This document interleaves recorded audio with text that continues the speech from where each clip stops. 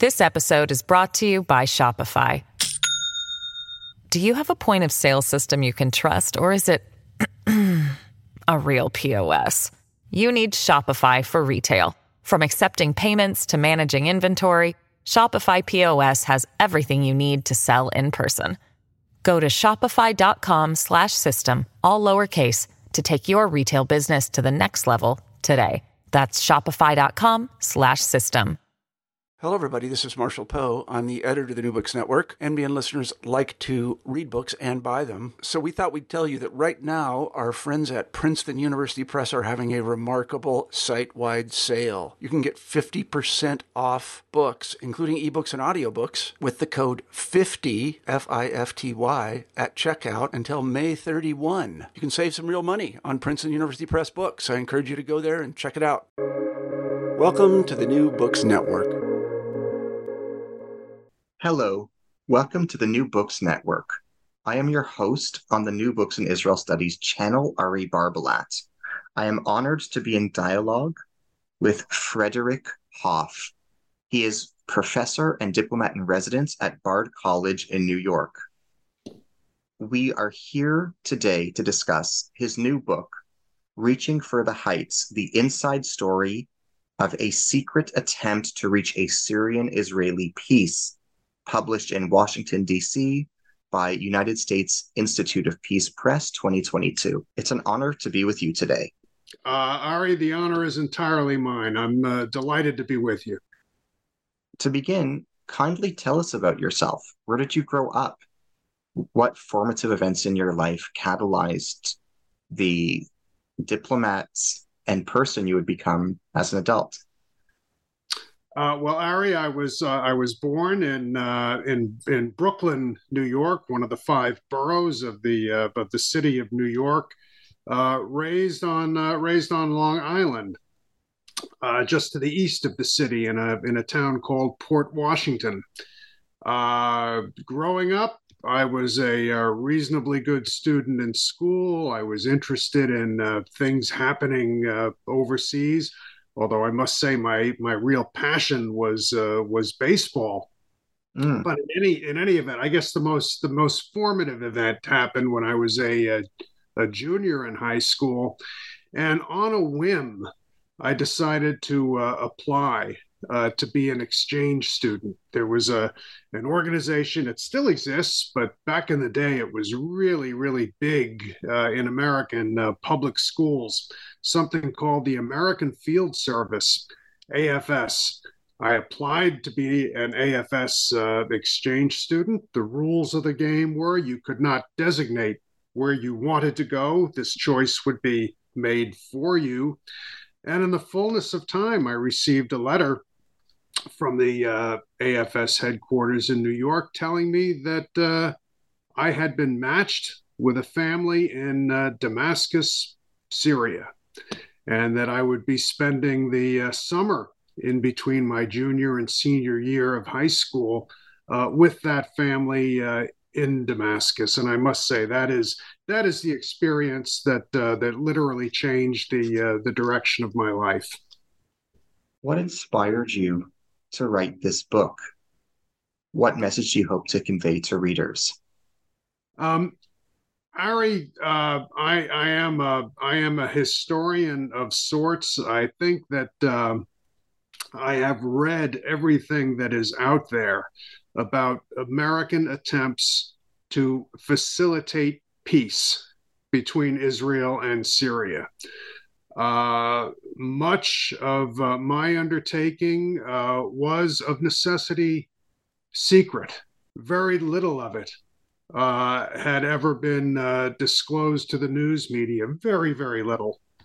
So my main motivation in writing this book was to try to fill a historical gap, and to write as accurately as I could the account of what may prove to be the final American attempt to facilitate Israel-Syria peace.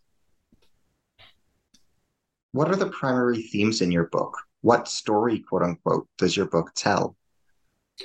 The story, Ari, revolves primarily on my efforts, for better or worse, to build with the leaders of Syria and Israel a sense of trust and confidence in me, a sense that I could be an honest broker in bringing them to a decision which politically would have been very, very, very difficult and perhaps even perilous for one or both.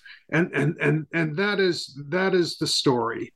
The advances I made, the mistakes I made, the diplomacy, the diplomatic best practices that I tried to bring to bear consistently.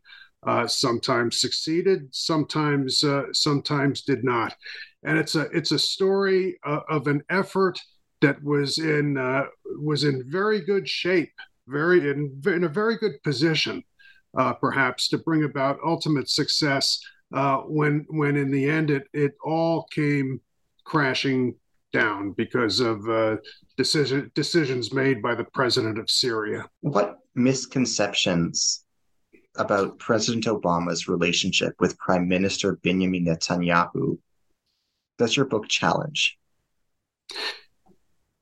Ari, during the time my mediation was taking place, that relationship, the relationship between Prime Minister Netanyahu and President Obama, did not appear, from my point of view, to be in a state of crisis. I mean, it was clear that my immediate superior in the State Department, Special Envoy George Mitchell, was having difficulty with his area of focus, which was on the Israel-Palestinian side of the peace process. There were serious differences between the United States and Israel over questions like settlement freeze and so forth. But I must say, during the time my mediation was active, from April 2009 until March 2011, the really negative character of the relationship between these two key individuals, Netanyahu and Obama, was not yet obvious, at least not to me. I thought that this is interesting because the media at the time was reporting in great length about frictions between Netanyahu and Obama, which were present, according to the press, in the first term and continued into the second. In your perspective, where does your book story fit vis-a-vis the story told in the mainstream media regarding Obama and Netanyahu? In light of your book, should we see Obama's relationship with Netanyahu as being much more fruitful and cooperative privately than the media was leading popular opinion to believe? Were media reports of tensions between Netanyahu and Obama overstated or exaggerated? Ari, I was aware of but at the same time, there were areas of agreement. I can recall, for example, a meeting between President Obama and Prime Minister Netanyahu, in which the subject of future security arrangements between Palestinians and Israelis was addressed, and President Obama was very, very, very forthcoming in terms of appointing a general officer from the American Joint Chiefs of Staff to oversee this process. And Prime Minister Netanyahu was very grateful for that, and in fact, it led to some very very constructive discussions. My recollection is that relationship really went into a deep freeze later on. Although I do not doubt that there were problems from the beginning. What does your book teach us about President Obama's foreign policy toward the Middle East? I think in terms of my experiences trying to mediate peace, and then later serving as an advisor to Secretary of State Clinton on Syria, President Obama had a couple of areas of sharp focus. First of all, in terms of the Arab-Israeli peace process, his emphasis was almost entirely on the Israeli-Palestinian aspect of the Arab-Israeli peace process. He saw this as the essence of the problem, something I did not disagree with. And he saw Special Envoy George Mitchell's efforts in this area to be all important. In the end, when my mediation had hit a particularly positive point, what I discovered and what I related in the book was that the White House seemed to be a bit surprised that the Israel-Syria track was moving forward as rapidly as it was. But in the end, when the shooting started in Syria, when the president of Syria elected to use violence against peaceful demonstrations, President Obama proved unwilling to intervene in the sense of being in touch with the president of Syria. So I think what I learned from this experience and what comes across in the book was that President Obama was extremely selective, extremely cautious in terms of risk taking that might have imperiled some of his domestic political priorities. What role did you personally play in the events described in this book? My personal role was one of being the principal mediator between Israel and Syria. When I joined the State Department at the request of the new Special Envoy for Middle East Peace, George Mitchell, Mitchell's expectation was that I would be serving as one of his deputies working on the Israeli-Palestinian track. Mitchell and I had worked together about 8 years previously on the Sharm el-Sheikh Fact-Finding Committee, where I served as Chief of Staff residing in Jerusalem for the better part of 3 months. And I was the principal author of the report issued by that fact-finding committee, which had looked into the reasons for the Second Palestinian Intifada and had made certain recommendations as to what Israelis and Palestinians should do to end the violence and get back to negotiation. So Mitchell had every reason to believe that I would be assisting him on that particular track. When I was sworn into the State Department, however, we had a meeting in which I expressed a preference to take the lead on the Israel-Syria track, which had been assigned to no one at that point. Mitchell was surprised, but in his usual graciously professional manner, acceded to my request. So for the next 2 years, my task was to try to build a foundation for Israel-Syria peace. What is your book's contribution to our understanding of the nature and character of international negotiations? What generalizable lessons about negotiations and international politics does your book convey? I think, Ari, that the book reinforces some lessons learned that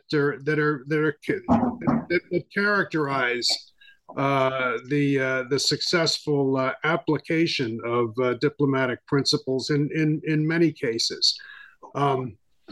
In this particular case, in dealing with these two parties over specific issues, particularly issues that were territorial in nature, I had a particular advantage in terms of having done a lot of prior study about the so-called line of June 4th, 1967.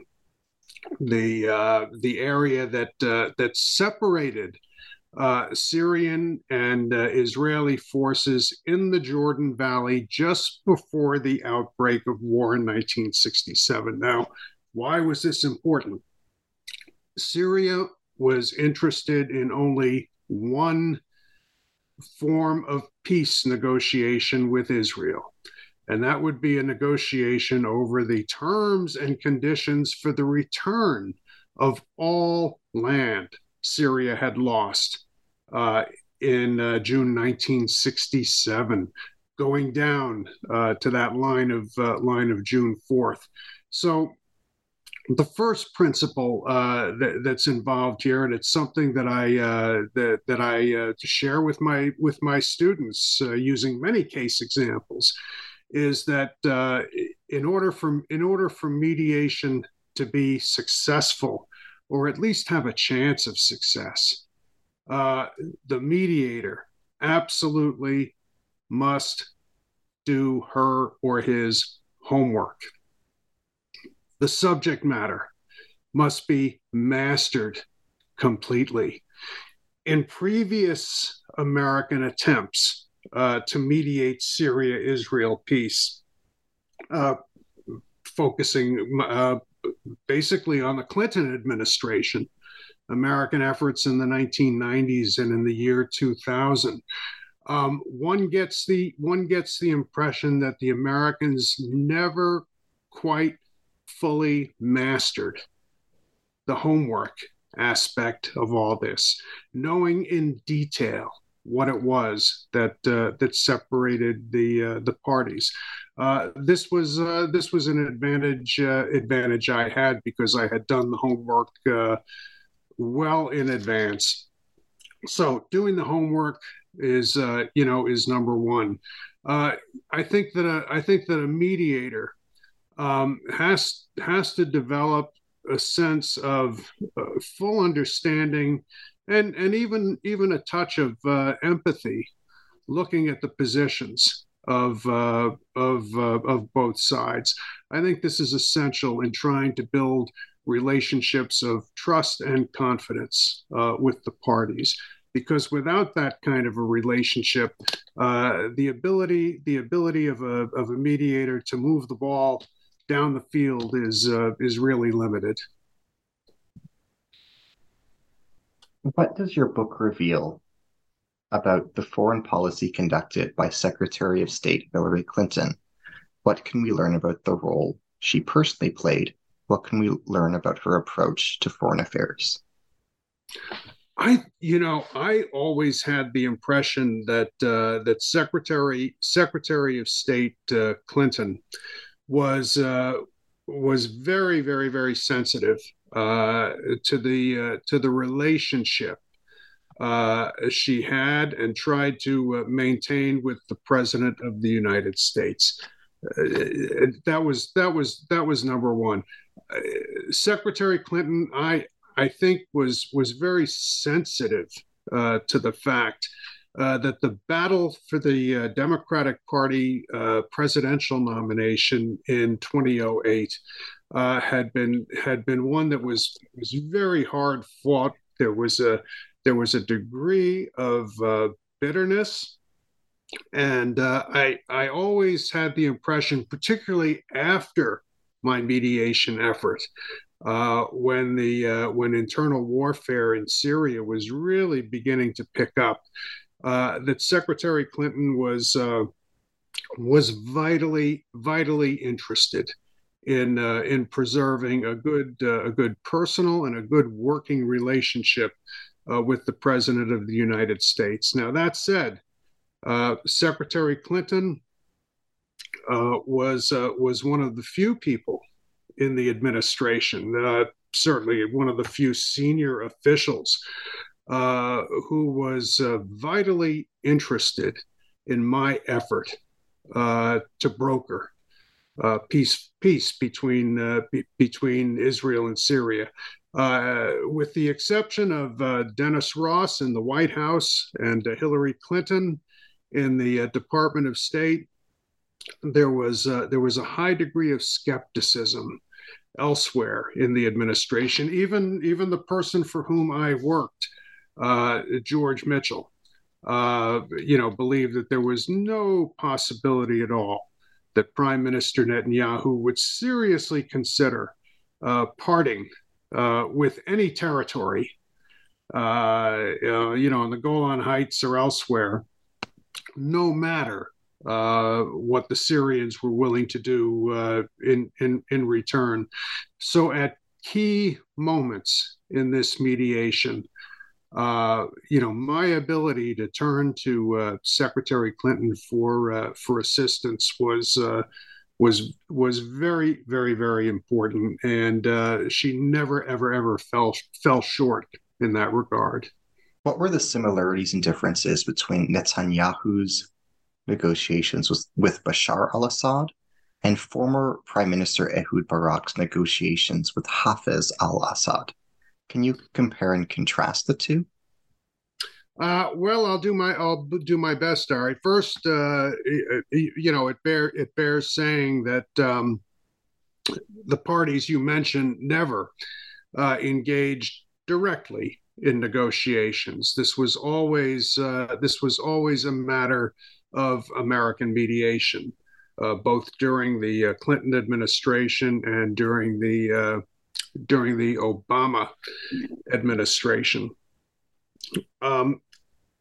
During the Clinton administration, particularly in the case of Prime Minister Ehud Barak, the failure of the American side, the failure of the American mediation team to understand in detail the issue of the line of June 4th, 1967 was, I think, crucial to the ultimate failure of that track. Prime Minister Ehud Barak had some very, very specific and I must say creative ideas about where that line, the line that separated Israeli and Syrian forces just before the June 67 war, where that line actually existed. And Barak's creativity did not correspond to reality on the ground.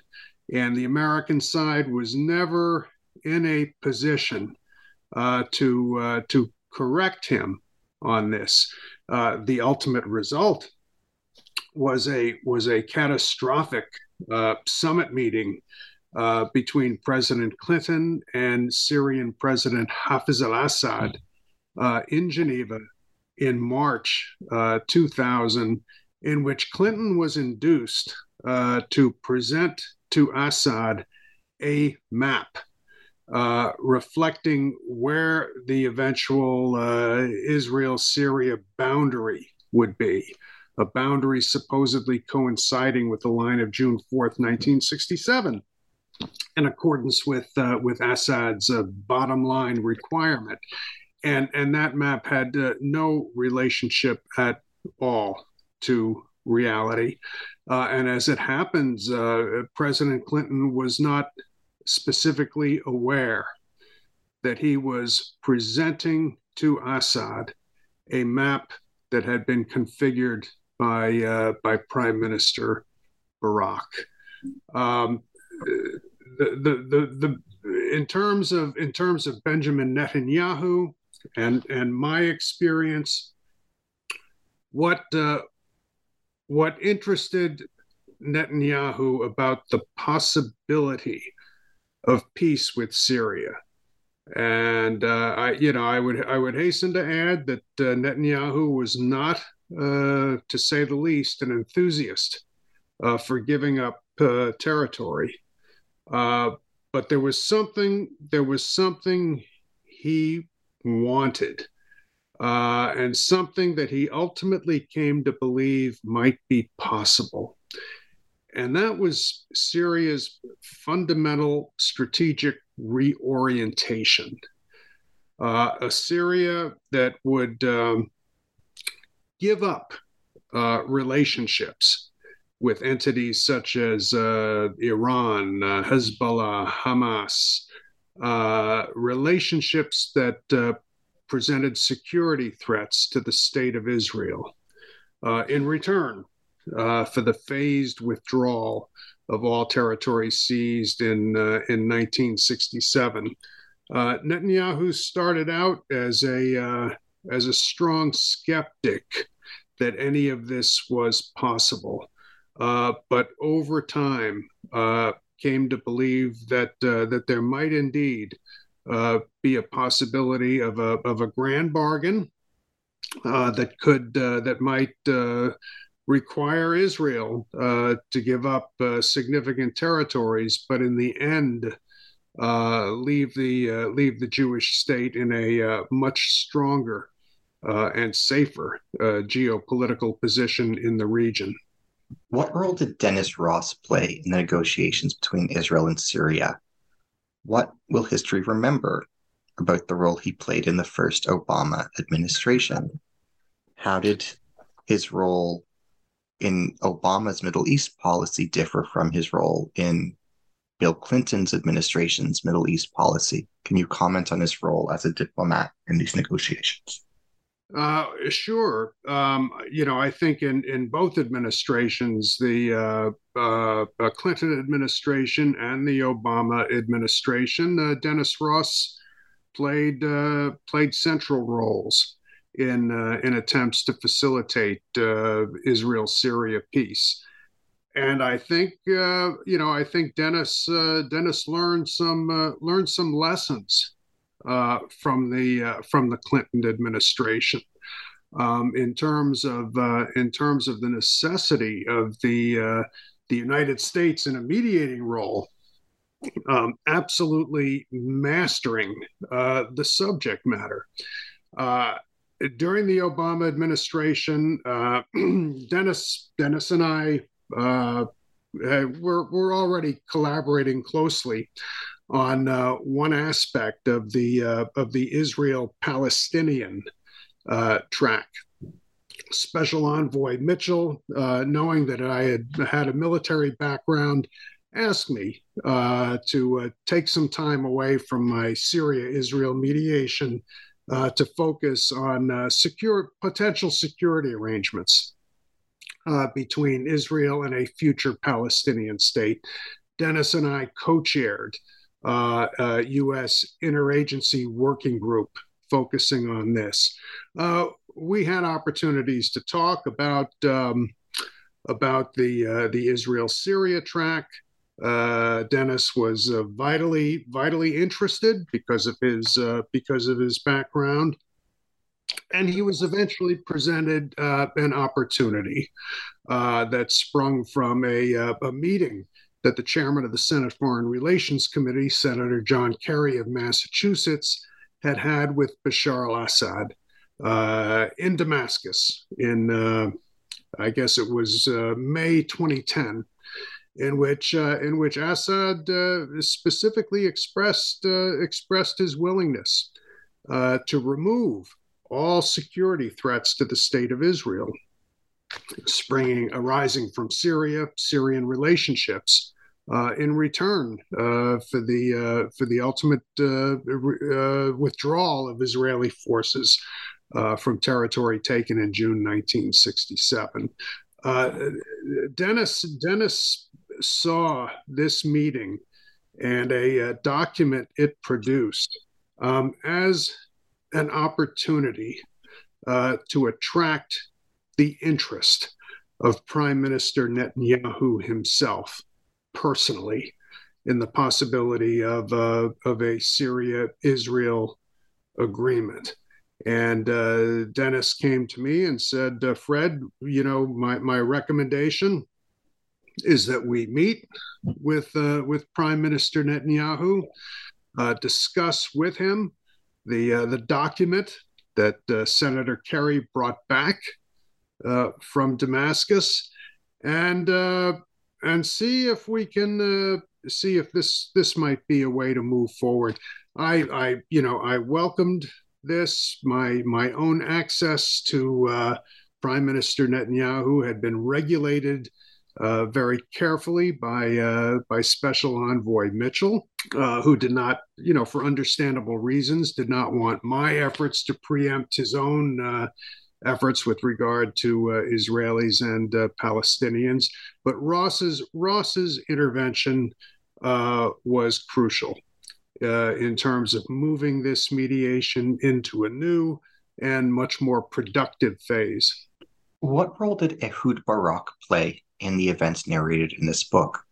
What lessons did he apply as Minister of Defense that he may have learned from his tenure as Prime Minister? First of all, I must say that Ehud Barak is definitely one of the most intelligent, creative, and articulate individuals I have ever met in my life. I think Ehud Barak was serving as Minister of Defense under Bibi Netanyahu during my mediation. He was very open to meeting with me.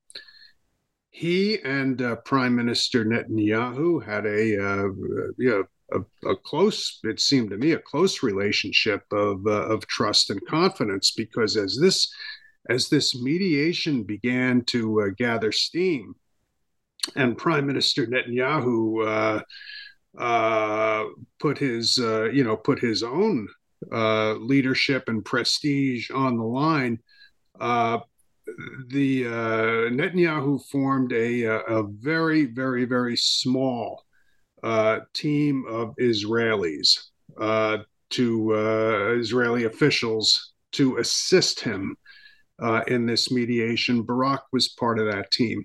My strong impression was that Ehud Barak had absorbed the lessons of the failures connected with the Shepherdstown Peace Conference, Shepherdstown, West Virginia, in early 2000, and then the catastrophic Geneva Summit of March 2000. Ehud Barak, realized that some fundamental mistakes had been made at that point, and he was, I think, satisfied with the possibility of the line of June 4th, 1967, being replicated as the eventual peace boundary between Israel and Syria. Barak was also quite convinced, and told Dennis Ross and me on several occasions that Prime Minister Netanyahu was seriously committed to this, and would have moved forward to a peace treaty once he was satisfied that Damascus was perfectly serious about strategic reorientation. So Barak Barak was a real asset in terms of my mediation. This episode is brought to you by Shopify. Do you have a point of sale system you can trust, or is it a real POS? You need Shopify for retail. From accepting payments to managing inventory, Shopify POS has everything you need to sell in person. Go to shopify.com/system, all lowercase, to take your retail business to the next level today. That's shopify.com/system. How did Israel and the United States maintain secrecy during the negotiations? I think secrecy was maintained because both sides were quite serious about this. The Israeli side in particular, Prime Minister Netanyahu in particular, was very, very, very concerned about the possibility of leaks to the press. The idea that the Prime Minister of Israel, might be interested in principle in returning the Golan Heights and certain acreage in the Jordan Valley to Syria was something that that the Prime Minister equated with political peril. He obviously wanted the full package to be in place before there would be any public announcements. There were some press inquiries during the latter part of my mediation, but nothing serious. The size of the Israeli mediation team helped contribute to the security. There were no more than 6 or 8 people involved, and there were key officials such as the foreign minister at the time, Lieberman, who were never brought into the inner circle. This is one of the reasons I elected ultimately to write this book, because even after the passage of a decade, very, very, very little information about this mediation effort had leaked out. How did the intra-group dynamics play out between individual members of the Israeli and American negotiating teams communicating with Syria? How did the different team members interact with one another? What were points of concord and discord, and how did these impact the mediation effort? My sense of the Israeli team was that there were no. I was not aware of any specific policy differences per se within the Israeli team. Prime Minister Netanyahu placed his own personal attorney, Yitzhak Molho, in charge of the effort. A rather extraordinary move. Molho was not a government official, but he was already playing a large role in negotiations with George Mitchell over the Israeli-Palestinian track. As I mentioned, Netanyahu put together a very small team, responsive to Molho responsive to him, and that team appeared to work quite well together. And there were no differences in policy approach that I could detect.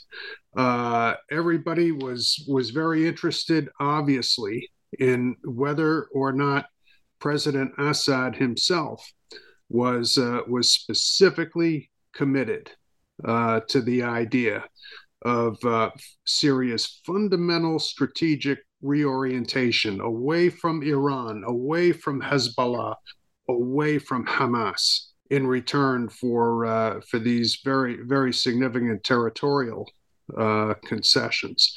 And Prime Minister Netanyahu, I think, was able to maintain unity within his team. And frankly, I don't think it ever presented a real problem to him. I'm not aware of anybody on his team, for example, pushing back and saying, we shouldn't be doing this, we shouldn't be moving in this direction. Members of the team, Mohob, Netanyahu himself, were concerned about the potential domestic political implications of coming to such an agreement with Syria. And Netanyahu himself told me at one point, he said, Fred, not only am I going to have to get the approval of the Knesset, but I'm going to put this to a national referendum. Okay, so he knew that there would be a tough political fight to get this through, but to the best of my recollection, he maintained discipline within his team and faced no particular dissent that I'm aware of. How might Israeli-Syrian negotiations have played out differently if a different Israeli prime minister were in power, other than Prime Minister Netanyahu? In your perspective, how might Prime Minister Lapid, Prime Minister Bennett, or Prime Minister Olmert have handled the situation similarly or differently to Netanyahu? How important was the character, personality and psychology of Netanyahu as an individual to the unfolding process? My sense is of all of the prime ministers whose names you mentioned, perhaps Benjamin Netanyahu was in the best position to bring home Syria-Israel peace. His own skepticism about the venture, I thought was very instructive and very, very, very interesting. And certainly nobody in Israel would have characterized Benjamin Netanyahu as an enthusiast for territorial concessions in return for anything.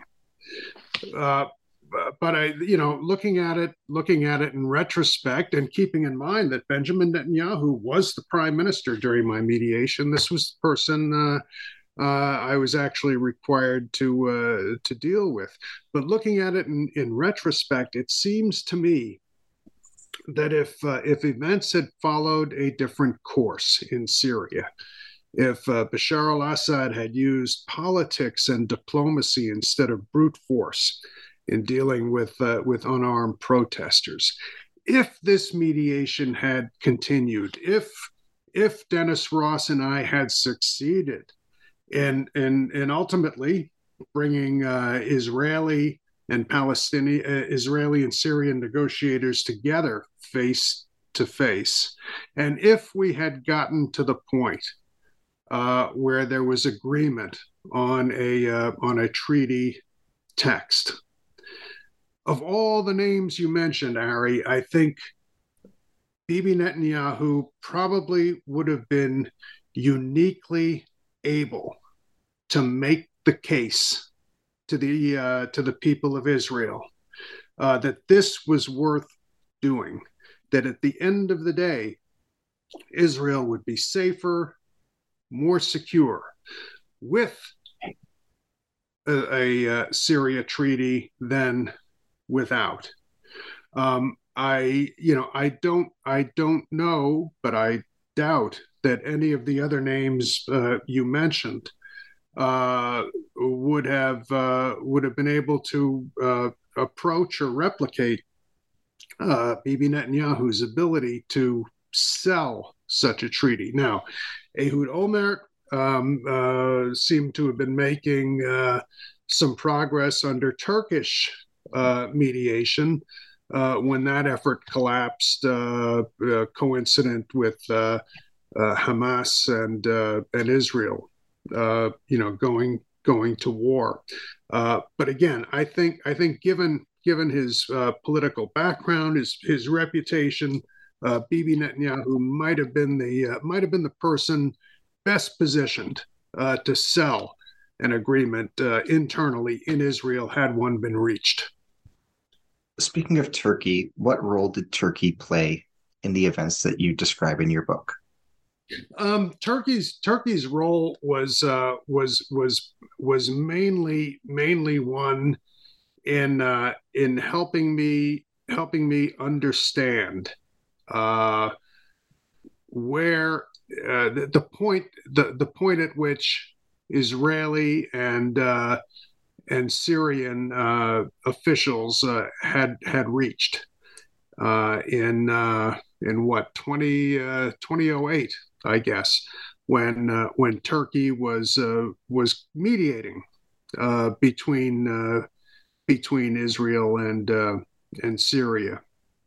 Feridun Sinirlioglu, senior Turkish foreign ministry official, was very generous in the time he gave me when I began my mediation mission, explaining where these talks were headed and the extent to which they moved in the right direction when they collapsed. And indeed, at the beginning of my mediation, when power had changed hands in Israel and Bibi Netanyahu replaced Ehud Olmert as the prime minister, one of the things I mentioned to my Israeli counterparts, National Security Advisor and others, was that if there was any desire to resume a mediation involving Turkey, I would be happy to facilitate that. And there was not much interest in that, and frankly speaking, at the beginning, there was not much interest in American mediation of Israel-Syria differences.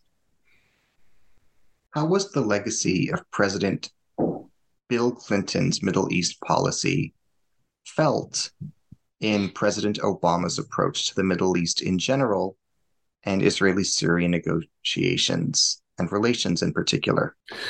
I think the intervening 8 years of George W. Bush had erased a lot of recollection of what had been undertaken during the Clinton administration, except of course, in the minds of a few officials who emerged in the Obama administration after having served during the Clinton administration. Dennis Ross comes immediately to mind. There were others, though, who were involved in early attempts to bring Syrians and Israelis together. And some officials in the Obama administration had the view that there was nothing to be gained in trying to mediate between Israel and Syria. I would say, though, for the most part, at least in terms of my experience, the recollections and the lessons learned of Dennis Ross in particular were particularly instructive and particularly helpful to me. Speaking of George W. Bush, how did the ramifications and consequences of President Bush's Middle East policy impact President Obama's attitude towards Syria-Israel talks and impact President Obama's approach to the Middle East in general? Well, I think the primary contribution of the George W. Bush administration came toward the very end of that administration with the 2007 Annapolis conference, which was like many Arab-Israeli peace efforts, it centered primarily on Palestinians and Israelis. But it was, comprehensive in scope, and this is what led to the Turkish attempt to mediate peace between Syria and Israel. I think what President Obama inherited, and indeed what he had on his own, was the sense that Arab-Israeli peace was important in terms of American national security interests. And, he was one of the few presidents since the 1960s to express a strong interest in Arab-Israeli peace. But I thought at the time, and I think it's been confirmed in President Obama's memoirs, that his idea of Arab-Israeli peace centered very much, almost exclusively, on the Palestinian-Israeli track of that peace process. The president, from the beginning, wanted to engage the regime in Damascus diplomatically to an extent that the Bush administration had manifested no interest in at all. And I think President Obama saw discussions, related to the possibility of Israel-Syria peace as more or less facilitating his desire to engage Syria diplomatically.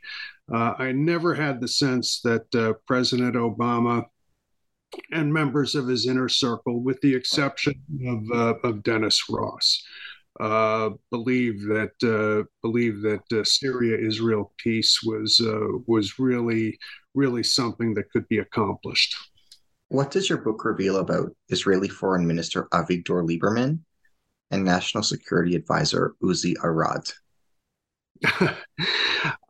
Well, I suppose the only revelation about Avigdor Lieberman is that he was not part of my mediation process when Prime Minister Netanyahu put together a small team to interact with me. The foreign minister was not part of that team.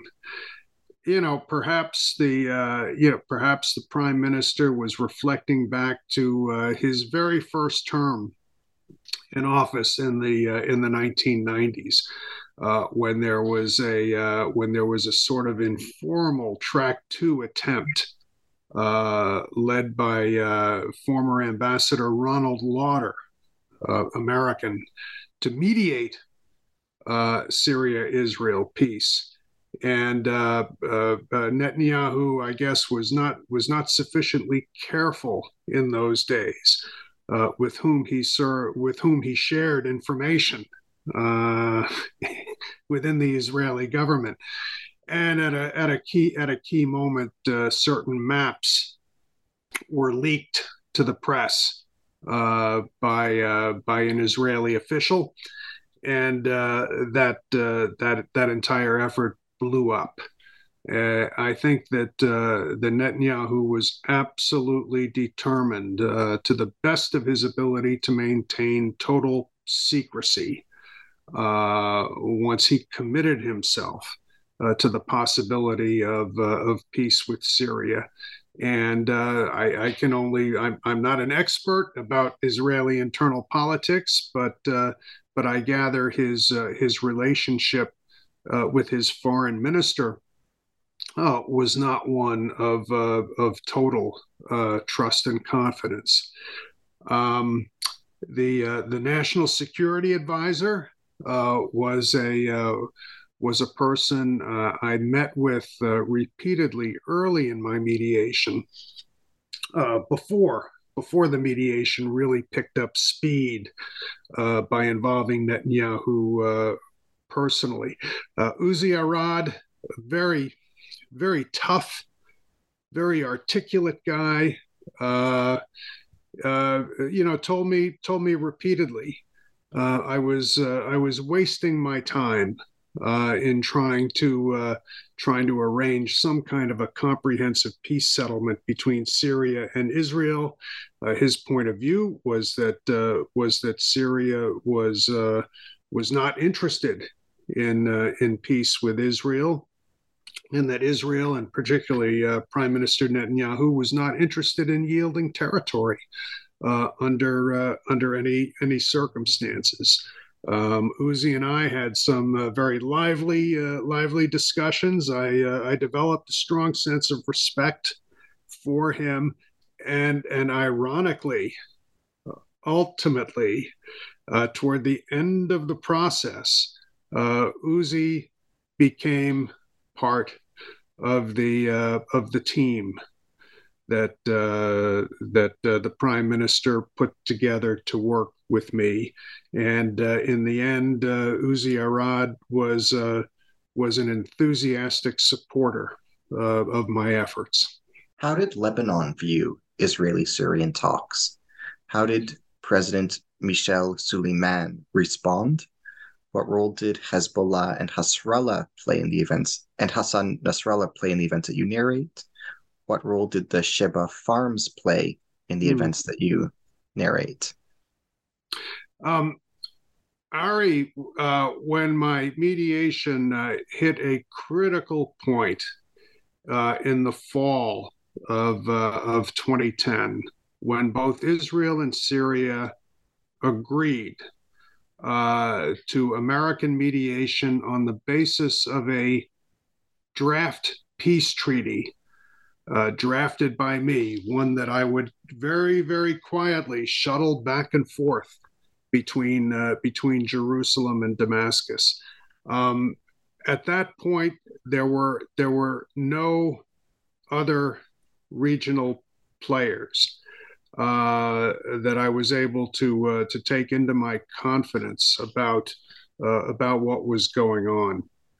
So the president of Lebanon, Michel Suleiman, the prime minister of Lebanon at the time, had no specific knowledge of what I was doing in terms of shuttling between Israel and Syria.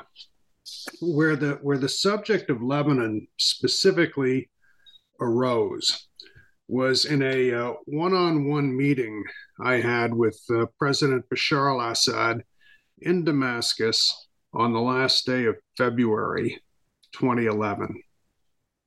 The purpose of this meeting was to satisfy myself and my government that Assad was personally committed to the idea of Syria's strategic reorientation.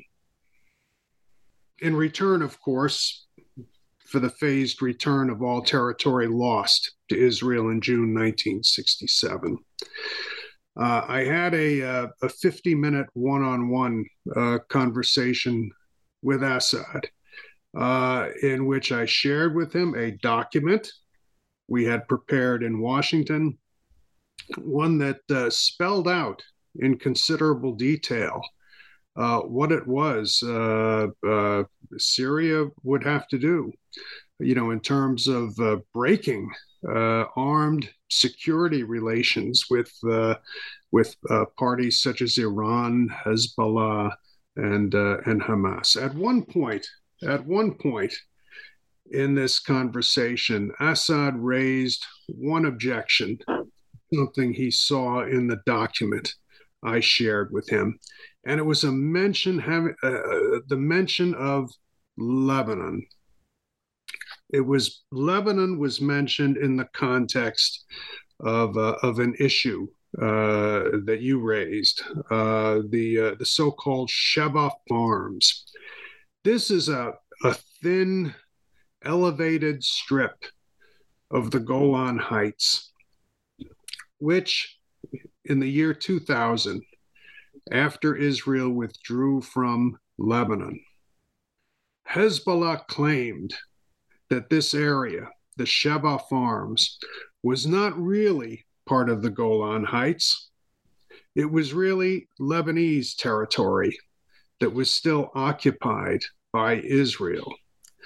And this claim would enable Hezbollah to maintain that it was still entitled to be armed as a resistance organization, that Israeli occupation had not really ended in Lebanon. And in 2000, the foreign minister of Syria, Farouk Shara, called the Secretary General of the United Nations at the time, Kofi Annan, to tell him that yes, Syria recognized that this strip of what had been considered the Golan Heights, which had been occupied by Israel since 1967, was really Lebanese territory. Well, in the document, the security document I shared with Assad, we raised the issue of Lebanon and said that there would have to be specific security arrangements involving Lebanon because of Syria's cession of the ceding of the Shebaa Farms to Lebanon. And at this point, Assad intervened, and he said, Mr. Hoff, I don't think that any other third party, such as Lebanon, really needs to be named here. And I said, well, Mr. President, we have to deal with this issue. Israel considers the Shebaa Farms to be part of the area it's occupying. It actually considers it to be part of Israel. How do we deal with this? And he said, Mr. Hoff, let me assure you, this area, the Shebaa Farms, is Syrian. It is not Lebanese. And Ari, I must say that at the time I was shocked by this statement. Wow. Coming from the president of Syria, because in very few words, he completely undermined Hezbollah's claim to be a resistance organization fighting Israeli occupation of Lebanese territory. Completely undermined it, and I was shocked. The other thing, frankly, that shocked me in this conversation was I raised toward the end of the conversation, I raised the subject of Iranian and Hezbollah reactions if there would actually be peace between Israel and Syria, which by definition would require Syria to break so-called security relationships with these entities. And Assad did not blink an eye. He said, they'll go along with this. The Iranians understand that this is a matter of Syrian interest. The Iranians understand that, for me to have truly peaceful relations with Israel, I cannot pose any sort of security threat to Israel, either by Syria autonomously or because of Syrian relationships with other countries. The Iranians get it. He said, as far as Hezbollah is concerned, the Hezbollah leader, Hassan Nasrallah, he told me, is not Persian, he's Arab. Hezbollah will evolve into a political party in Lebanon in the context of peace with Israel. And Assad said, I have already told President Michel Sleiman of Lebanon, prepare your negotiating team, because once we reach peace with Israel, you're next. Okay. And I must say, Ari, I left the meeting wondering if the president of Syria really believed what he was telling me. I mean, I must say, his responses were pleasing in the sense that he indicated he fully understood what would be required of Syria to enter into a peace agreement with Israel that would get Syrian territory returned. But I wondered if he really and truly believed that the Iranians would basically just roll over and say, well, okay, our strategic objectives in the Levant have now been decisively wrecked, but this is okay because Bashar al-Assad wants peace with Israel. And on the one hand, I thought, well, this could be Assad's problem to face ultimately, but it would be everybody's problem if his assessment were to prove wrong. So when I left this meeting, this was the only reservation I had, but I think it was a fairly significant reservation. How might your book's insights regarding Middle Eastern diplomacy and U.S.-Israeli-Syrian negotiations shed light on the recently concluded Israel-Lebanon Maritime Border Agreement? In light of your book's revelations, what role can we suspect that Syria may or may not have played in this agreement between Prime Minister Lapid and President Aoun? In what ways can the Israel-Lebanon agreement recently concluded be understood in a new light? I think the recent Israel-Lebanon maritime agreement involved a successful application of American mediation.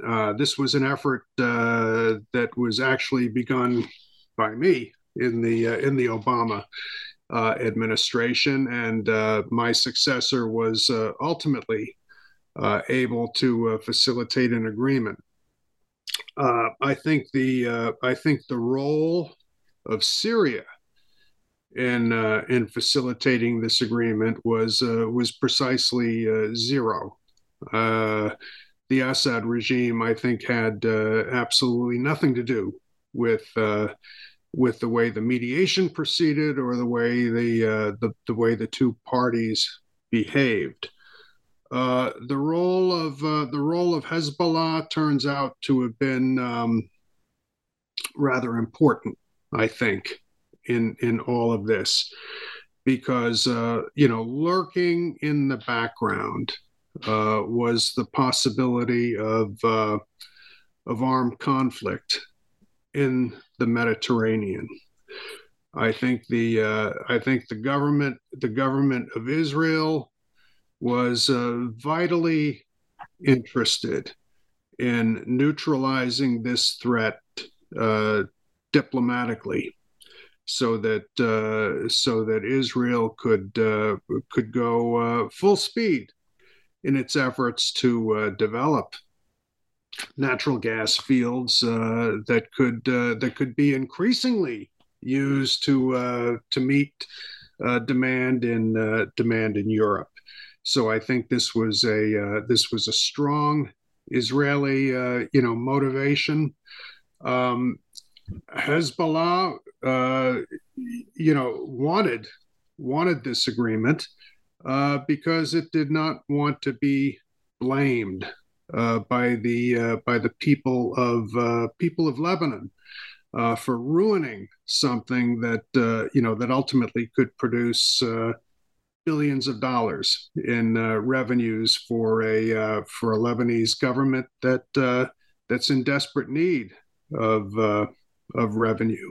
So I think it was an example of very patient, very persistent American mediation over the years.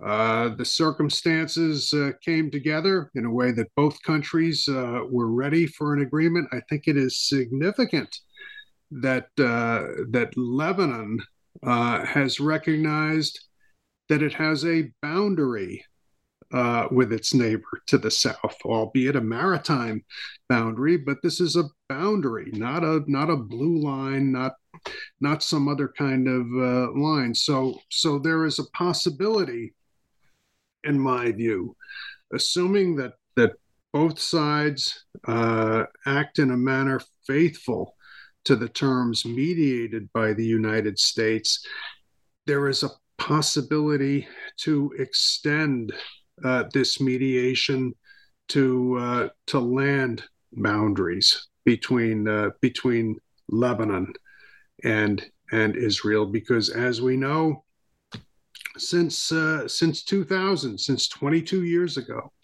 when the United Nations constructed the blue line, confirming full Israeli withdrawal from Lebanon, there have been more or less constant clashes along this line. So I think the maritime agreement gives the United States an opportunity to bring its mediation ashore and try to solve some of the outstanding disputes on land that still exist between Israel and Lebanon, and move step by step to a point where Lebanon itself, ideally with the support of the United Arab Emirates and other Arab countries, can move into the fold of the Abraham Accords. What does your book teach us about the origins of the Arab Spring? How did Israel and the United States view Syrian President Bashar al-Assad's crackdown on protests in the country? What does your book reveal about Israel's policy toward the early Arab Spring? What does your book reveal about the U.S. response to the early Arab Spring? In the course of my mediation, particularly during what turned out to be the latter phase, I think that both we and the Israelis were surprised by not so much by the outbreak of demonstrations in Syria. There were mixed opinions about the ability of the Assad regime to avoid the kinds of uprisings that had taken place in Tunisia, Egypt, and elsewhere. What surprised us a bit, Ari, was the reaction of Syrian security forces when unarmed demonstrators in Deraa, a southern Syrian city, came out in the middle of March 2011 to protest some egregious acts of police brutality against young Syrian teenagers who had gone out one evening and had spray painted Arab Spring slogans on the walls of government buildings in the city. These kids were rounded up, they were beaten, their parents were denied access to them. people came out into the streets to protest, and government forces opened fire. Now naturally, we were all concerned, not only about the loss of life, but about the possible implications for a peace mediation that seemed to be taking off in the right direction. Dennis Ross and I were already making plans to bring Israeli and Syrian delegations together physically in the same city in Eastern Europe. We were thinking about Prague or Budapest. In my own interactions with Bashar al-Assad, I had seen no indications of a person inclined in the direction of mass murder and gratuitous violence. I mean, we all knew Syria is a police state. Plenty of people being detained in state prisons for a long period of time. But Assad had given every indication of being a person willing to consider the use of politics and diplomacy as opposed to brute force.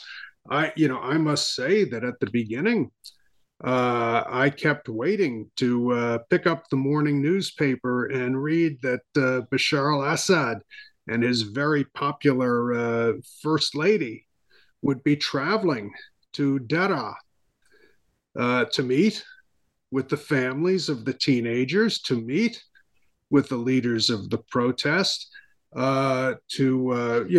a very firm but conciliatory way, restore order, provide some compensation, warn people that there should be peace and quiet, but nevertheless try to settle all of this peacefully.